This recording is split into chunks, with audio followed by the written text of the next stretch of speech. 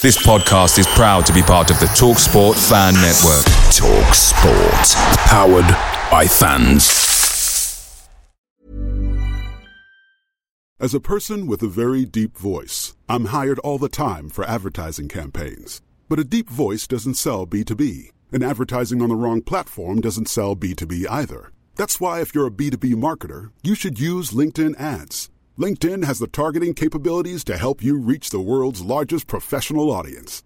That's right, over 70 million decision makers all in one place. All the big wigs, then medium wigs, also small wigs who are on the path to becoming big wigs.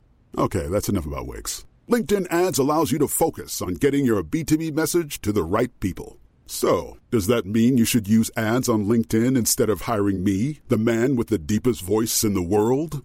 Yes. Yes, it does.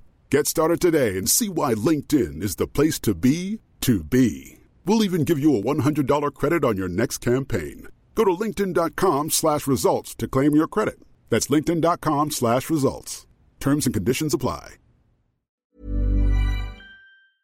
The TalkSport Fan Network is proudly supported by McDelivery, bringing you the food you love. McDelivery brings a top-tier lineup of food right to your door. No matter the result, you'll always be winning with McDelivery. Order now on the McDonald's app and you'll get rewards points delivered too. So that ordering today means some tasty rewards for tomorrow. Only via app at participating restaurants. 18 plus. Rewards registration required. Points only on menu items. Delivery fee and terms apply. See mcdonalds.com.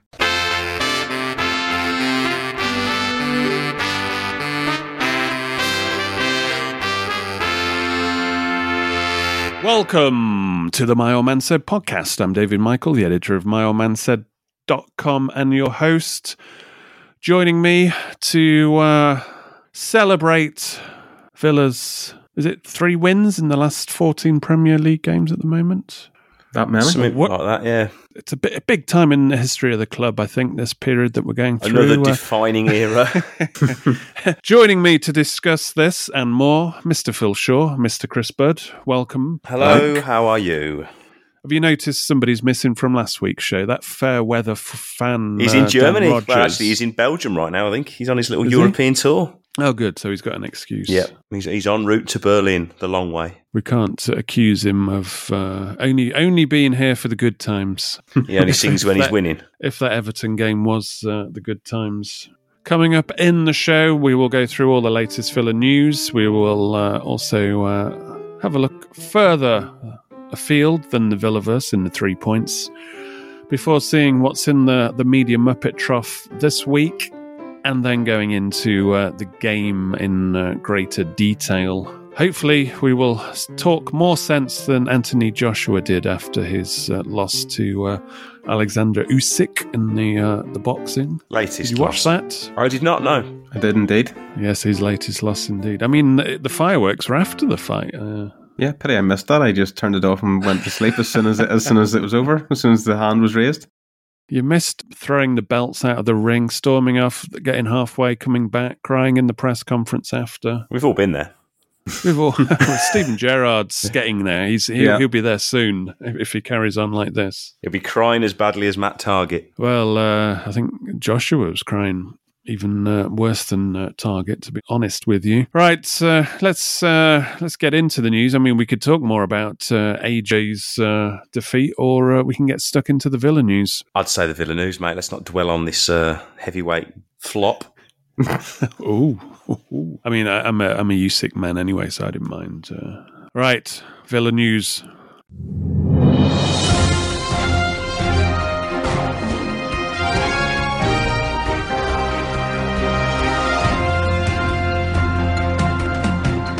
Right, top of the tree. After another loss, they had to distract people, so they came up with this almost like a ghost transfer that came out of the mist of Villa supporters' desperate need for transfers. The £25 million winger, Ismaila Sarr from Watford, who within 24 hours disappeared. without a trace. I mean, a little bird tells me behind the scenes that this was very close to happening. Watford were almost going to announce it on Saturday, apparently. And Sarr had actually driven up north from London to the Midlands. I don't know how true that is, but seems to be why the notion of Sarr having a medical was out there. But alas not. It fell through. It seems to be on personal terms, maybe character of the player. We don't know. But in terms of the principle of it, I mean, what's your thoughts on him if he was going to come? I mean, individually, good player. Would he make us better? Maybe. Where would we play him? Fuck knows. Is it exactly what we need right now? Debatable, but you know, can he play as an 8? Can he play centre back? The latest Aston Villa ambassador to Turkey is Bertrand Traore, who has been pictured at the airport wearing the scarf from Istanbul Başakşehir, where Trezeguet has been. So maybe he got 5% of the loan deal. Who knows? Not a feeder club like Regurgitator Club. Dumper Club. The dumping ground. It's so at the moment, Villa essentially spend big bucks on players to then farm them out to the Turkish Dentist League is what we're calling this one. Yeah. We buy from the French Farmers League, put massive funds into the French Farmers League, and then destroy them in the British Premier League. Take their souls and then ship them out to the Turkish Dentist League. I would say with all due respect to those leagues, but I'm not. You just did give them all due respect. I give them big, massive respect for giving us some kind of fee for these players that we send their way, just for taking them off our hands. Meanwhile, it's back to business for Villa as they go up northwest to Bolton. The allocation of around 5,200 has been a sellout. Did these people know that it doesn't count to booking history? I'm going to go with no. That's how they get you. But still, it's the away experience. Yeah, I think because it's obviously the summer holidays and whatever. Yeah, it's just a shame it's not a bit more exciting than Bolton. Like Barrow last year. Hey ho. Well, I was thinking more like Brighton or somewhere exciting. Elsewhere, the under-21s they're up and running. Feeney scored for them, but unfortunately they lost 2-1 at home against Leeds. I actually watched a bit of the end of that, actually. They're in Premier League 2 at the moment. So it's just a cautionary tale there. That on Twitter, it seems that youth is the future. We've got a great youth setup, but we are in the second tier in the under-21s. So be warned. Coming up this week, I will be attending the latest Villa fan consultation group meeting, which is about consultation on the club crest, or the future club crest, shall we say. And also we've been told there's a new North Stand development update as well. So brace yourself for the information from that meeting later in the week. Right, time for Media Muppets.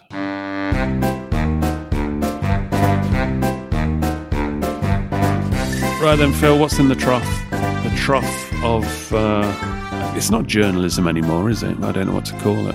I don't know what to call it either, but it's not even journalist anymore because it's the permanent VAR referee, Mike Dean, this week, who decided to use a column in the Daily Mail to say he made a mistake. Now, there's some cracking lines in this. So the first one is, sometimes in hindsight, you realise you could have acted differently. I've now had time to reflect. Now, hold on, Mike, is that not the point of VAR? You have time to look at it. You have time to reflect on the decision and do it right then. It is a reflection on the initial decision, is it not? It should be. And he goes, I can't go back 44 seconds to look at Bentancur's foul on Kai Havertz. But that's exactly what you can do, Mike, if you're VAR. You are God. You have the power to do what you want, especially if it's relevant to the decision. So why can't he go back on it? He just says he can't. That's what he says. And then this one is the best one. In the few seconds I had to study Romero pulling Cucurella's hair, I didn't deem it a violent act. What game's this? This was from Chelsea against Tottenham last week. just try doing that to someone in the street and see how it goes, Mike. I know you don't have any hair, but I mean, some people that have hair don't like it being pulled. And then this one here, the famous one, I've since studied the footage, spoken to other referees, and upon reflection should have asked Anthony Taylor to visit the monitor to take a look for himself. So it just begs the age-old question, how many referees does it take to make a decision? I mean, as if being paid a healthy wage to be a VAR permanent referee isn't enough, and then being paid to write a column but the Daily Mail to say how, you've made a mistake, to own up to your mistake. It's not smug enough. Mike finishes with, disappointing for me as this was one incident and an otherwise very good weekend from our officials. There were some perfectly officiated games elsewhere, like Liverpool against Crystal Palace, which capped a great weekend of Premier League football. It's almost, you can almost hear the smugness out of him. So if this is the accountability and communication from the PGMOL afterwards, I don't think I want to hear it. Villa Crystal Palace, another perfectly refereed game, wouldn't you agree? No. Ooh. Well, we'll discuss that later on. But Phil, it's all right sticking the boot in and poor Mike Dean. But what about the mental health traumas of being a VAR referee? I'm still thinking about the mental health traumas that Mike Dean has caused me over how many years he was actually on the pitch. We're even. Yeah. I mean, don't they send referees to the monitor? Basically, if he's going to the monitor, that normally means the decision is going to change, isn't it? Because they're recommending him. It's almost like it's done, and the referee's almost under pressure to do it. So it's very rarely they'll say, "Yeah, I've looked. Yeah, I don't agree." They normally go with the flow because they normally say, "I recommend you look at it." Anyway, I'm almost desensitized to VAR now. It's not VAR. It's I think VAR is a perfectly good invention. It's just the shambolic application of it is just makes my eyes glaze over now. Right, let's get into these 3 points. Swifter ones than normal. Point number 1. UEFA have reported that women's football in Europe could have the commercial value of 578 million a year by 2033. New research by the governing body forecasts a potential 6-fold increase in the figure during the next decade.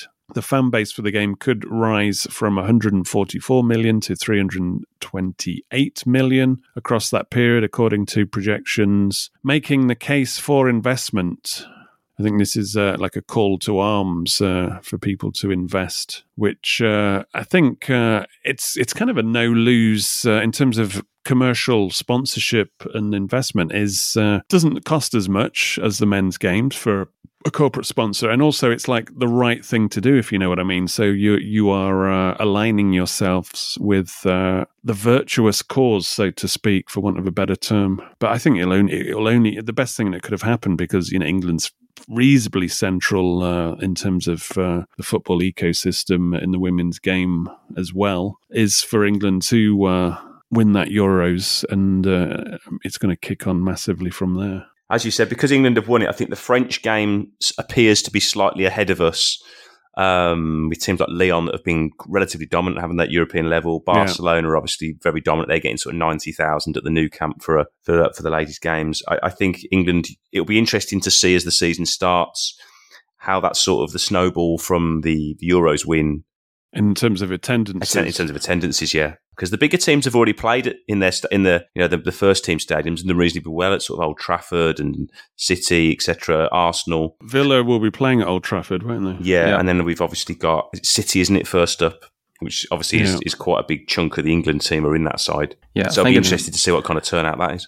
I think it needs to be in front of the eyeballs more. I mean, it is getting more and more, but that was the joy of the Euros. It was prime time. It was on, and you did watch it, and you realised that it is much more enjoyable than the men's game currently is. Right.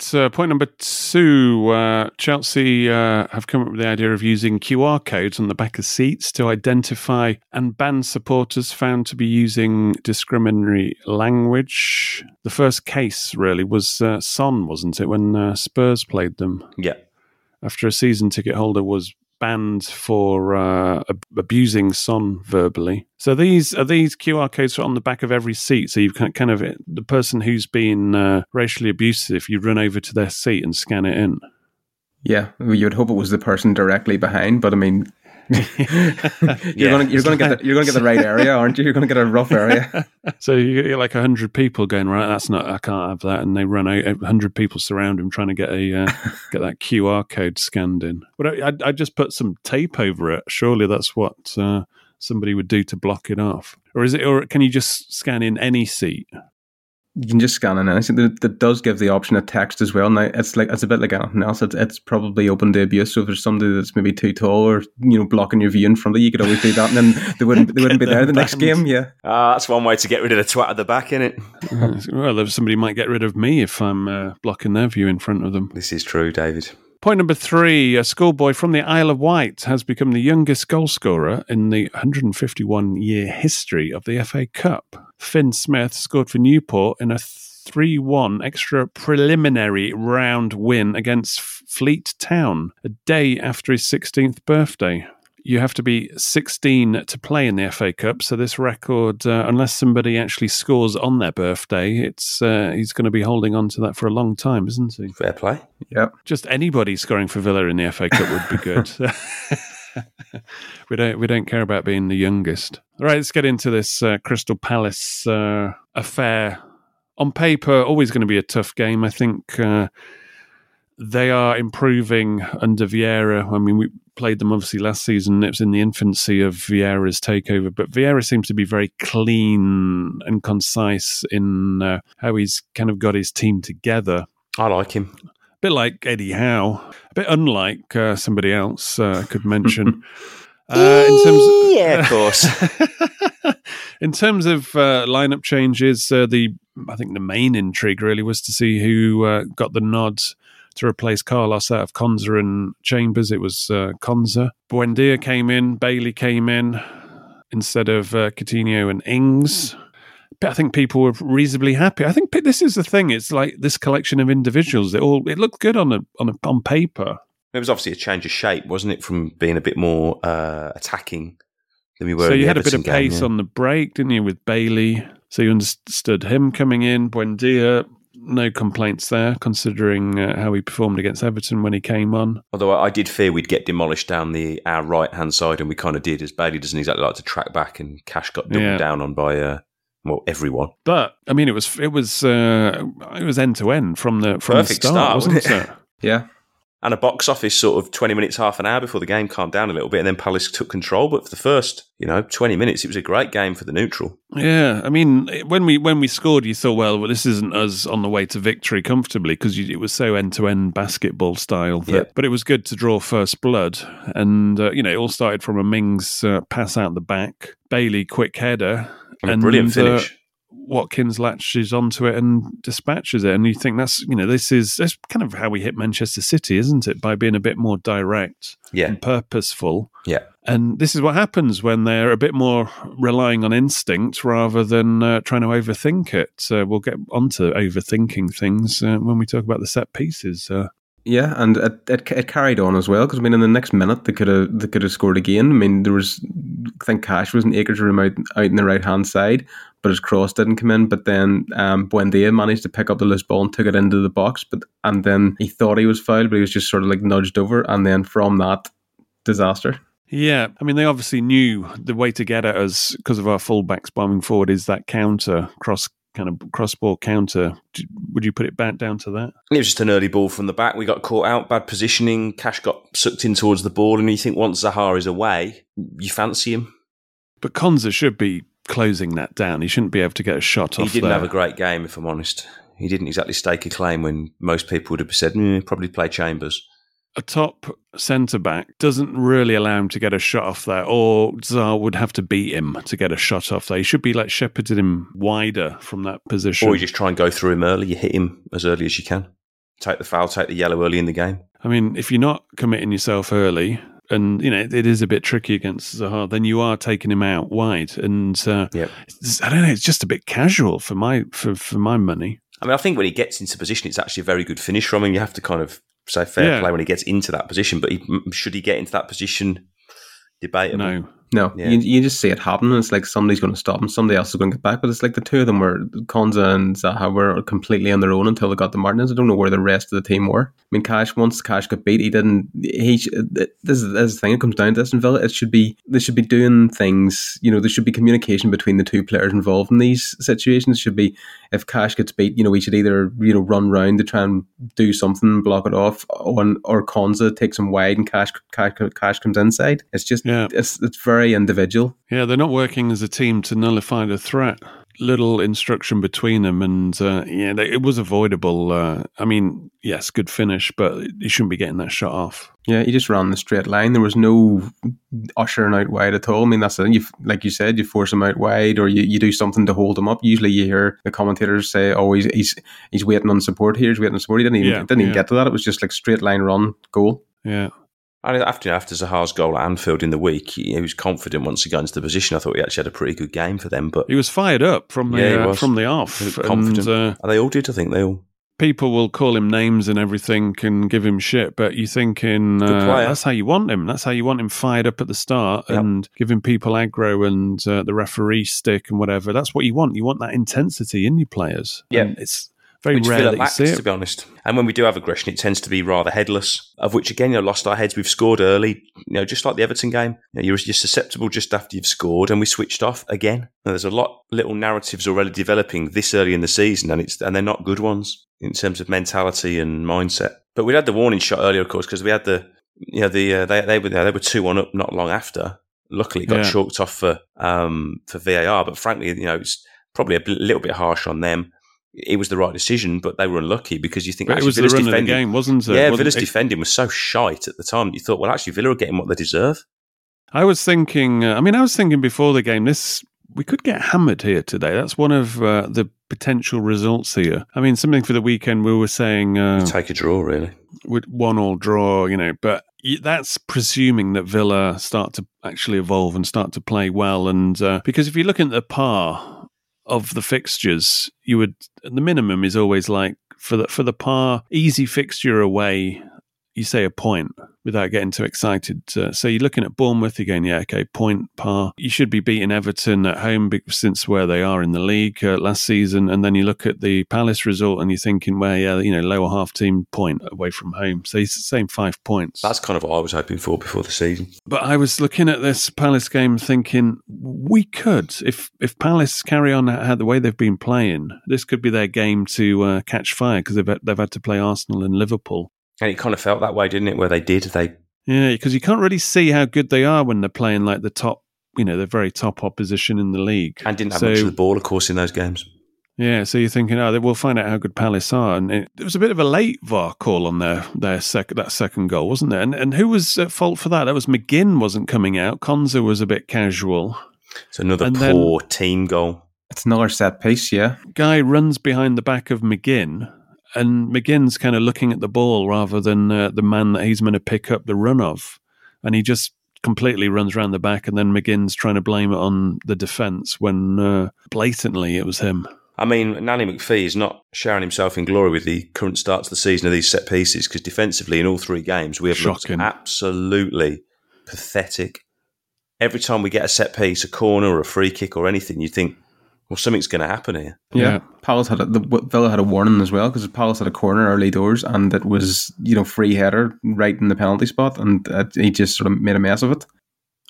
It was interesting when, after the game, when they were talking transfers with Gerrard in the press conference, and Gerrard said, he used the words, we're always looking for marginal gains at Aston Villa. Now, that is exactly the words that Dean Smith said when they got Austin McPhee in, was, marginal games, it's important. So I'm thinking this is almost like it's the book of Villa now that they're all preaching out of.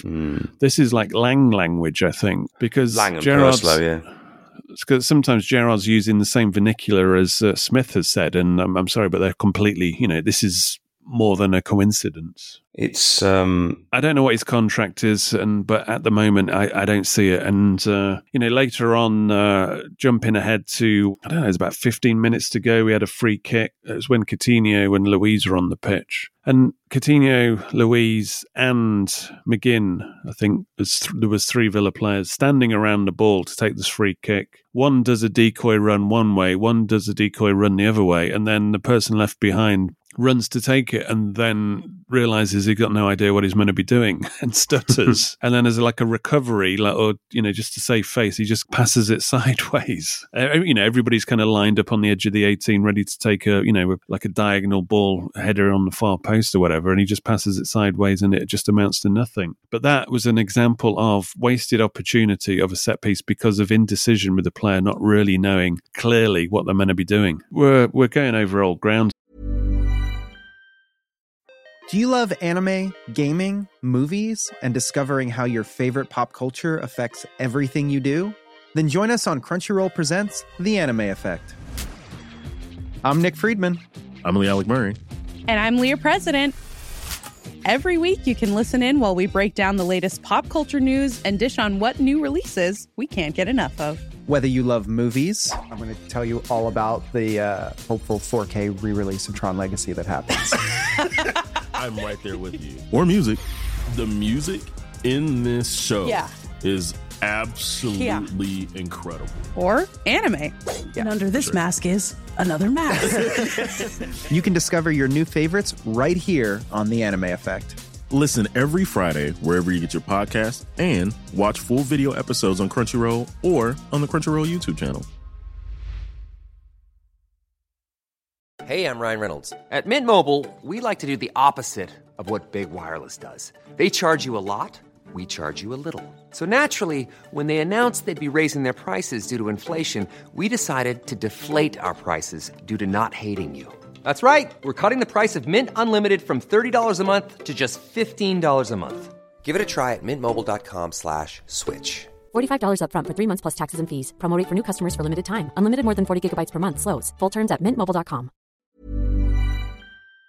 Picture the scene. All of your mates around, you've got your McNugget share boxes ready to go. Partner this with your team playing champagne football. Perfect. Order McDelivery now on the McDonald's app. There's nothing quite like a McDelivery. At participating restaurants, 18 plus, serving times, delivery fee and terms apply. See mcdonalds.com. Yeah, but it's happening week in, week out, isn't it? I think we're a couple of games away from the note in the sock again. It's just like...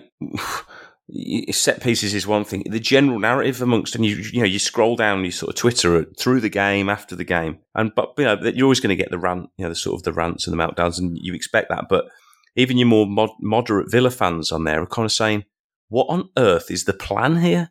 There is no. Even the more, like, let's say, the more reserved. Yeah, I kind of was I've had a bit of fun over the last few days, just for my own amusement, because you're actually shocked. Like, how can it be this bad? And you've had your own, like, a full pre-season.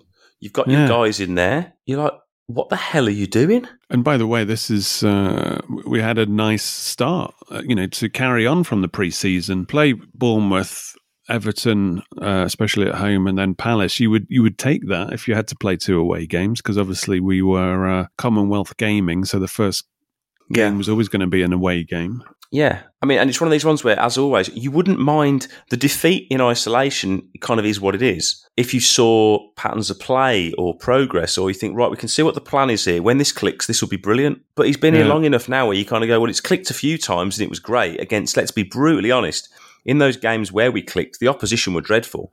We're completely passive and let us play. It's like, it's Gerrard's game plan that we're at 100%, and if the opposition aren't, then we're all right. Like, are we relying on the opposition being shit to get results? That was the thing. I mean, we clearly identified it in last week's podcast after the Everton game. On social media, you've got people saying Kamara's the Messiah, the second coming, and then on the podcast we were saying, whoa, hang on a minute, he hasn't been tested yet. Everton didn't even look in his direction when he was on the ball. They let him come all the way into their own half. Yeah. Nobody challenged him in the Villa's half at all. Palace just bypassed him. Easiest game he'll ever have, and he was almost inconsequential in the Palace game. I mean, it was essentially one of those where, and Gerrard kind of alluded to it in his post-match, but it was lost completely in the dugout. Vieira just flattened him from a management and an intellectual point of view. Vieira's got the right personnel, a good system. They know their plan. They had a very defined style, and they executed their plan. And you have to kind of hold your hands up and say, Palace were clearly better than us on the day. And we had no answers, but it just, the narrative seems to be that Gerrard doesn't seem to ever have an answer. They either go out and they play well and they maybe get a result, but when things aren't going for him, he either sits and sulks makes excuses, bearing in mind I am now calling him Mr. No Excuses Culture, you've got to find an answer. Because that's why you're getting paid. That's why you were brought here. What angered me about it was, if you look at Gerrard's second game last season, it was away at Crystal Palace. Technically, a worse Aston Villa team beat a better Crystal Palace team, because Crystal Palace had Conor Gallagher, who was like the star of their season. In full flow. Villa were, they had McGinn, they had El Ghazi setting McGinn up for the winner, and Target scoring the first goal. I mean, Gerrard has improved that Villa team on paper, but there was like a night and day performance, because that was one of their best performances last season against Palace away. That game, they were solid, weren't they? In those first four games when he was getting results, they were solid, hitting teams on the break and picking their moment when to go. I highlighted in Match Club and also I think on Twitter Vieira's program notes, which I read before the game. And there's a couple of passages, and he's basically just simplifying things. He said you can play with 5 at the back or 3 at the back, with 3 strikers or 1 striker. It doesn't matter. What's important is a player's animation, knowing their role and responsibilities. I've never heard of player's animation, that term, before, but knowing their role and responsibilities is the key thing. And, at the very start of his notes, he says there are some attributes of the game that are non-negotiable: commitment, hard work, togetherness, and competitiveness. And across all those, whether it's knowing their roles and responsibilities, I mean, all these free kicks we keep talking about where they haven't got a clue. This goes back to Smith's time, doesn't it, with the notes? Ever since McPhee's come into the house, there's not clarity there. And he's right. It doesn't matter what formations in terms of setups or whatever. If the player doesn't know what role he's actually playing in the team, any formation's not going to work. And that's clear as day, because those defenders don't know who they're picking up. They're asleep at times, so they're lacking that kind of commitment and togetherness. We've already talked about that with the Konza and Cash situation. And these are the fundamentals, and this is what's really concerning. And I don't know, I think we kind of pulled together under Smith after the lockdown period, which we kind of had to escape relegation. So there was a real mission there. But since that, at the start of the season, these players, we've got a couple of big signings in every year, and they're thinking in their minds, the budget's in there, top 8, behind closed doors, it's like, top 8, top 7. They're almost thinking like that's what we're going to achieve, because I look around, every player's thinking, I look around training every day. We've got, Martinez over there, our Argentinian Copa America winner. We've got Coutinho here. Yeah, we should easily get Europe. And it's almost like they're thinking it's happened already without actually putting in the hard work. Yeah, and that just probably sums it up very well, because the players that you have in, I mean, there's no way that you shouldn't be able to pick a combination of 11 out of those that can play even the simplest, like a 4-4-2. Everybody that's ever watched football knows how to pick a team into a 4-4-2 and get them to play in a 4-4-2. Yet they're just put in there, and we've talked about the midfield for 2 years now or more, and it's still the main problem. And I mean, it's like McGinn and Ramsey are both in there. I mean, I think everybody can probably agree it should be McGinn or Ramsey in there, and there should be another one, and it's just banging your head against the wall again and again. I mean, McGinn, if you've been clever enough to read in between the lines of anything I've written about McGinn as captain, and this notion that Gerrard's going to rely on him to level up to solve the midfield situation, which suggests, because I think it was open season on whether McGinn starts. If you're looking at a team to get into Europe, then his place would be under threat, mainly because of the talent that you've got in the team to play, let's say, further forward, because everybody said you've got to get McGinn further up the pitch. So that suggests, no problem with that. I agree with that. But you need a proper number 8 in there. You need a proper centre midfielder. And the only time they've really tried to address that is when they bought Morgan Sanson. That was the only time they thought, oh, here we go. We've got some, we're getting somebody with bite and, box to box man. And I think that's the profile you probably need. I mean, you could build a team, you could argue like Kamara and somebody else sitting next to him, whether it's Luiz or if you need a different kind of version of a deep lying midfielder, then that's fair enough. But it's one of those two. or somebody who can play both. Gerrard says that Kamara can play both positions, so let's even say 2 Kamaras. But I don't see McGinn as that man. I saw him; he's not that disciplined centre midfielder. At one stage of this game, early doors, he was right in the right hand side corner flag of the opposition's half, and then it lost the ball there. And then they've suddenly counted, and we were missing, one of our centre midfielders. It didn't exactly run back super quick and get back into position at all. Same thing happened actually against Everton. I remember popped around in the right wing position and didn't get back. Yeah, he's somebody who doesn't seem to be disciplined in where he's holding his position most of the time. And if you look at Palace's third goal, which was a well worked move, but again, it's so simple. You have McGinn and you have Cash both going to the man on the ball. He just drops it into Zaha, who puts it round the corner, and then 3 of them are out of the game. Then after that, it's a great cross in and finish. But McGinn's hesitant. It's like he doesn't know. He's either not going or he's going at the same times as right back instead of letting the right back do it. There's a real confusion over, like you said, his animation, what he's expected to do. I don't think he knows what he's expected to do other than get in there and try hard. Yeah. My thing just overall with Villa, it's kind of like the theme of the calendar year, certainly from the players and Gerrard especially, is I think I tweeted it during the game that they have looked for months and months and months, really, as Phil had said in a previous show, about once Gerrard got that little mini pre-season to put his own stamp on the team, really since then, they either can't execute the plan Gerrard is asking them or they don't believe it. They're like, actually, do you know what? We don't know if we're capable of this. And that's on the manager. You look at, we mentioned other clubs, your Brentfords, Newcastles, teams like that. Inferior personnel, but the manager's instilled some belief that, okay, this is the plan. It's a simple plan and we know we can execute this well. It almost feels like he's trying to say, actually, I want us to play like Liverpool. I want to play like Man City. I want to do something that the players just maybe don't believe in fully. And you can see that they either don't buy into it or they're just like, actually, you're trying to get us like 10% ahead of our ability. And you're just relying on us like all having a good game every week. And you're not going to do that. Your players aren't going to be, you aren't going to have 11 guys at 100% every week. Remember when it was obvious that Dean Smith wanted to instill the playing out the back situation. And at the start, when we were talking about this, they were making mistakes. And probably to this day, they still are. But we were saying, well, you look at when Pep took over at Barcelona, exactly the same thing happened. It was a change of culture. And Barcelona were giving away goals, trying to play it out the back. But you have to practice in game, and then you get better. And then hopefully once you've mastered it, obviously you need a level of player to achieve this. And only the top teams. And, there's a reason why Manchester City go and spend ridiculous amounts on fullbacks and, their defenders per se, because there's not that many ball-playing top-notch centre-backs out there. But you need people to be very comfortable on the ball. And that's kind of why Carlos came in. But at least you could see what Villa were trying to do in that respect. You thought, yeah, okay, Dean Smith wants to play out the back, and maybe we haven't got the players to do it, or maybe they just need to make more mistakes until they learn how to do it. Yeah, it's all part of the process. But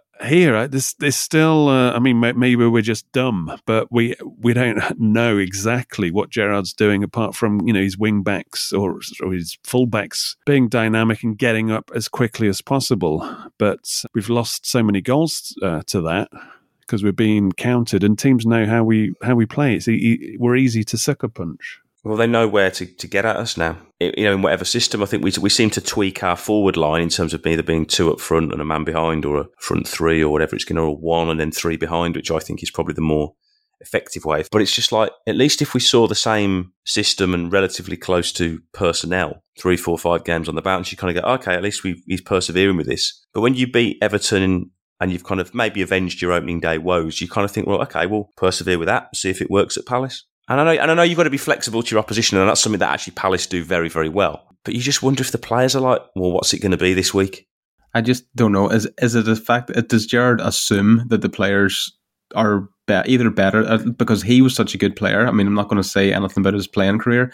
Does he assume a certain level of ability to take instruction?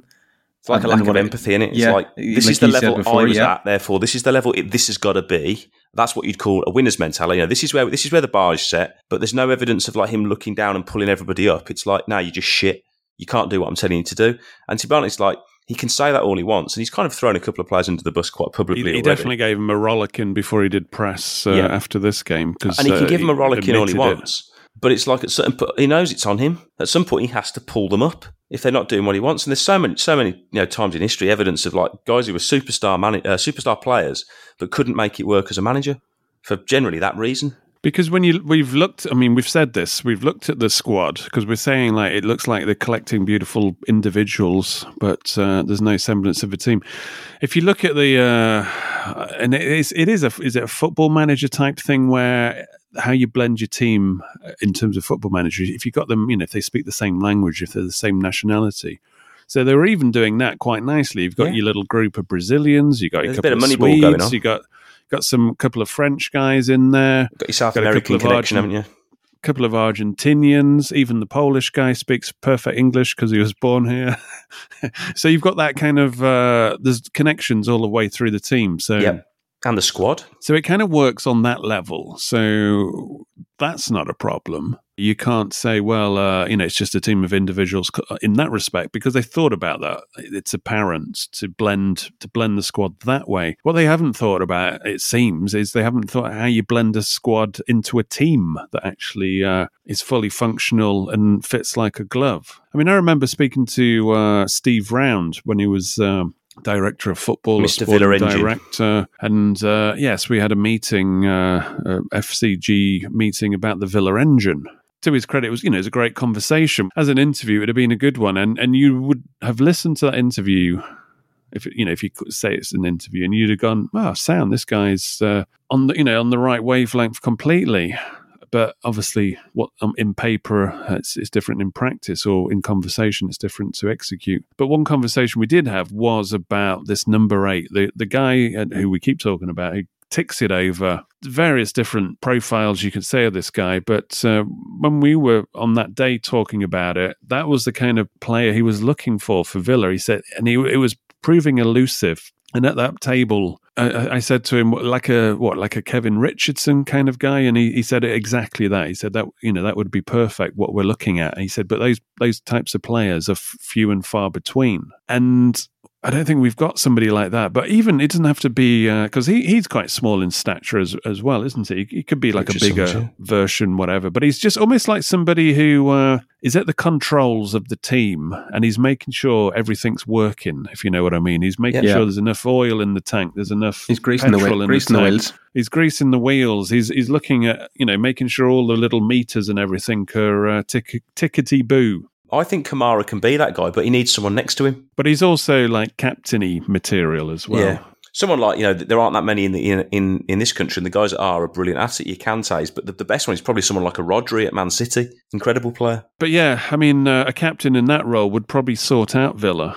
And I don't think McGinn's that man, because he's kind of a maverick, and what he does is a bit different, and I don't know if he's not a leader of men in a I mean, he is a kind of a fun guy and all that kind of stuff, but not in the practical way. The exact reason that Gerrard gave for taking the captaincy off Mings is the reason that you wouldn't give it to McGinn, to allow him to focus on his own game, to be a better version of himself, to improve himself. And if you're putting the pressure of the captaincy on him, it's not going well.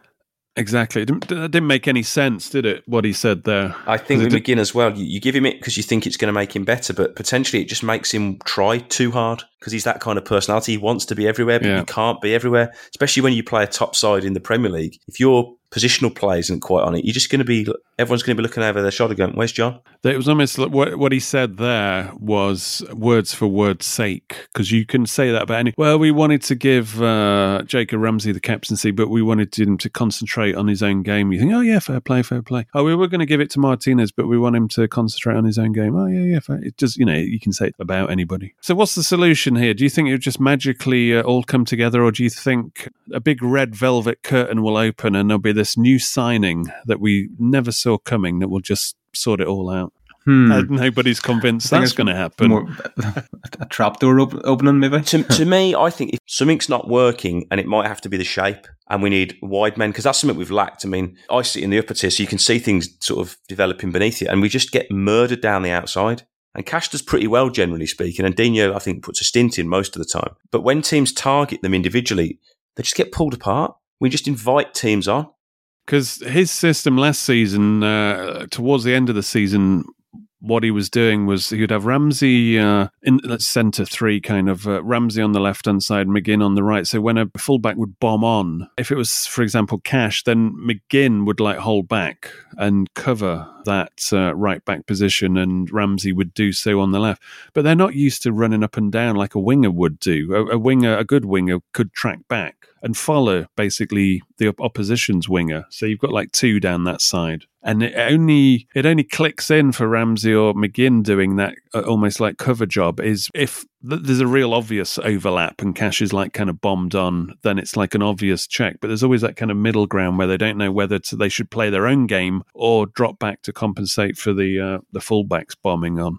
And when it's a wide winger, it's a bit more natural for them. It's part of their, it's part of their animation is to, they know if they're up against a Ryan Giggs that they need to help out the fullback. Well, I mean, you look back at sort of when you had Grealish and Targett working together as a pair. Grealish would help Targett not get isolated because the teams knew that if they bombed men on, Grealish, if once they were past their press or if their fullback was out of position, Grealish would murder them. And we saw Villa do that quite a few times. I wonder if that's the thinking, that actually if you get a Sarr who's got that speed and a ball carrier, he can get you up the pitch. And it maybe takes a little bit of the pressure off you in wide areas to say we need... Because Bailey, for example, Saturday when he was playing, he sits on the right-hand side, but he always comes inside. You become very, very narrow. Buendia, Coutinho, who drift left, they cut inside. You become narrow. And if the fullbacks can't sort of go round them, you almost become a man light in your attack. Because you never overload the opposition. You're always relying on playing these beautifully, sort of eye of a needle passes through the middle of the park. And teams know, actually, if you just box Villa in the middle of the park, McGinn can't play through, Ramsey can't play through, Coutinho couldn't. That's what Everton did. So it might be that they're saying, actually, maybe if we just take a bit of pressure off the fullbacks, we can be more solid at the back. And for example, if you were say to play a 4, 2 sitters, 3 and a 1, you can say to that front four of potentially say a Watkins, Buendia, Sarr and another, be it Ramsey or Coutinho or whoever it's going to be. You 4 go and win us the game. Kamara's not going to cross the halfway line. And if it's McGinn next to him, McGinn holds the middle of the park. You can actually have 5 men behind the ball, and only one fullback goes rather than, both fullbacks need to bomb on. You've overcommitted, which is where the first Palace goal came from. Yeah. It's just about getting some balance to our shape. It might be a relatively small tweak fixes it, because as we said, I don't think it's let's go and buy, like people start to say, we need 5 new superstar signings. I don't think it's that. No, that's bullshit. I think it is balance, getting the best out of what we've got, which frankly, that's been my bugbear with Gerrard from day one, has been, I can't look down anyone in that squad list. You maybe say Ramsey is better, but I think Ramsey was improving anyway. I don't put that all on Gerrard.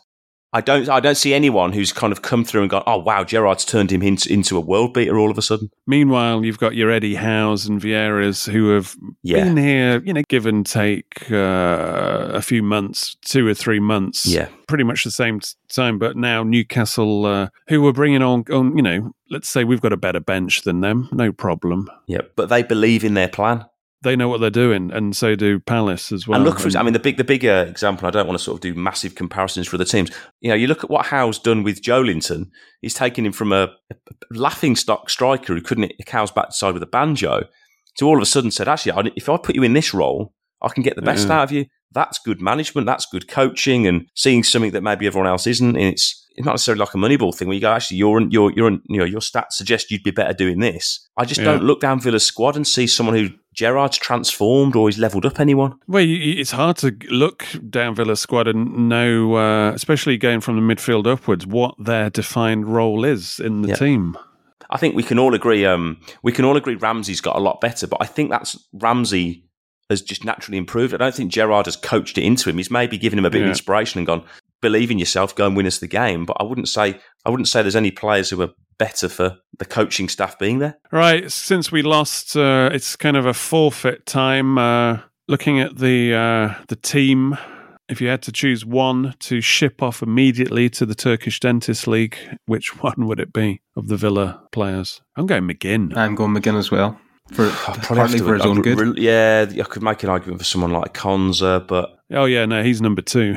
Because Konza had a stinker at Bournemouth and an absolute stinker at Palace. Yeah. Just for variety, I'm going to say Konza, but frankly, you could pick any number of them after that Palace I'd expect game. Chambers to come in for Konza for the next game. Yeah. Although, obviously, Chambers may run out against Bolton, so that might compromise something, but we shall see. Yeah, and this is your McGinn argument again. It's like you could say, oh, I'd expect somebody to come in from McGinn until he sort of like gathers himself or collects himself, but he's captain, so nobody's coming in for him. Yeah, and that was always the big issue with that captaincy. Before we go, I just want to say a big thank you to the My Old Man Said patrons for supporting the show. Big thank you especially to Rupert Piebud, who signed up as an annual member in the last couple of days. If you sign up as an annual member, you get 10% off, which is just over a free month. So if you want to get ad-free versions of this podcast, plus extra podcast shows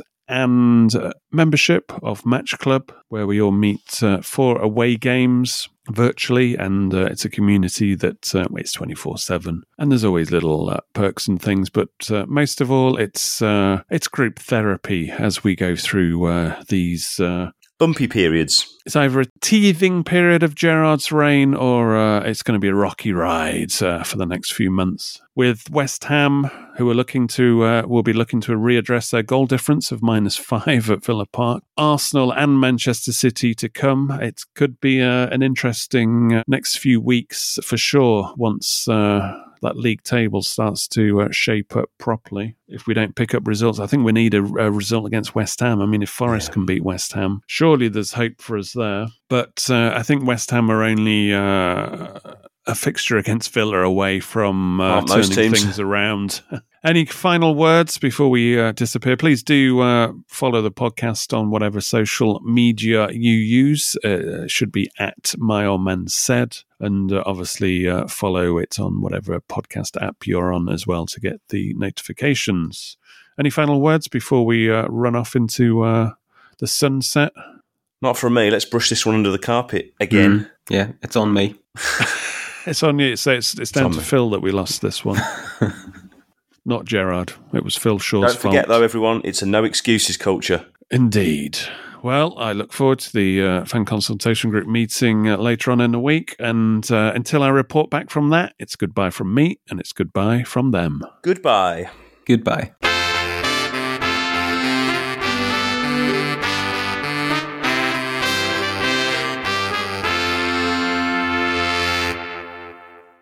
Away days are great, but there's nothing quite like playing at home. The same goes for McDonald's. Maximise your home ground advantage with McDelivery. Order now on the McDonald's app. At participating restaurants, 18 plus, serving times, delivery fee and terms apply. See mcdonalds.com. This podcast is proud to be part of the TalkSport Fan Network. TalkSport. Powered by fans.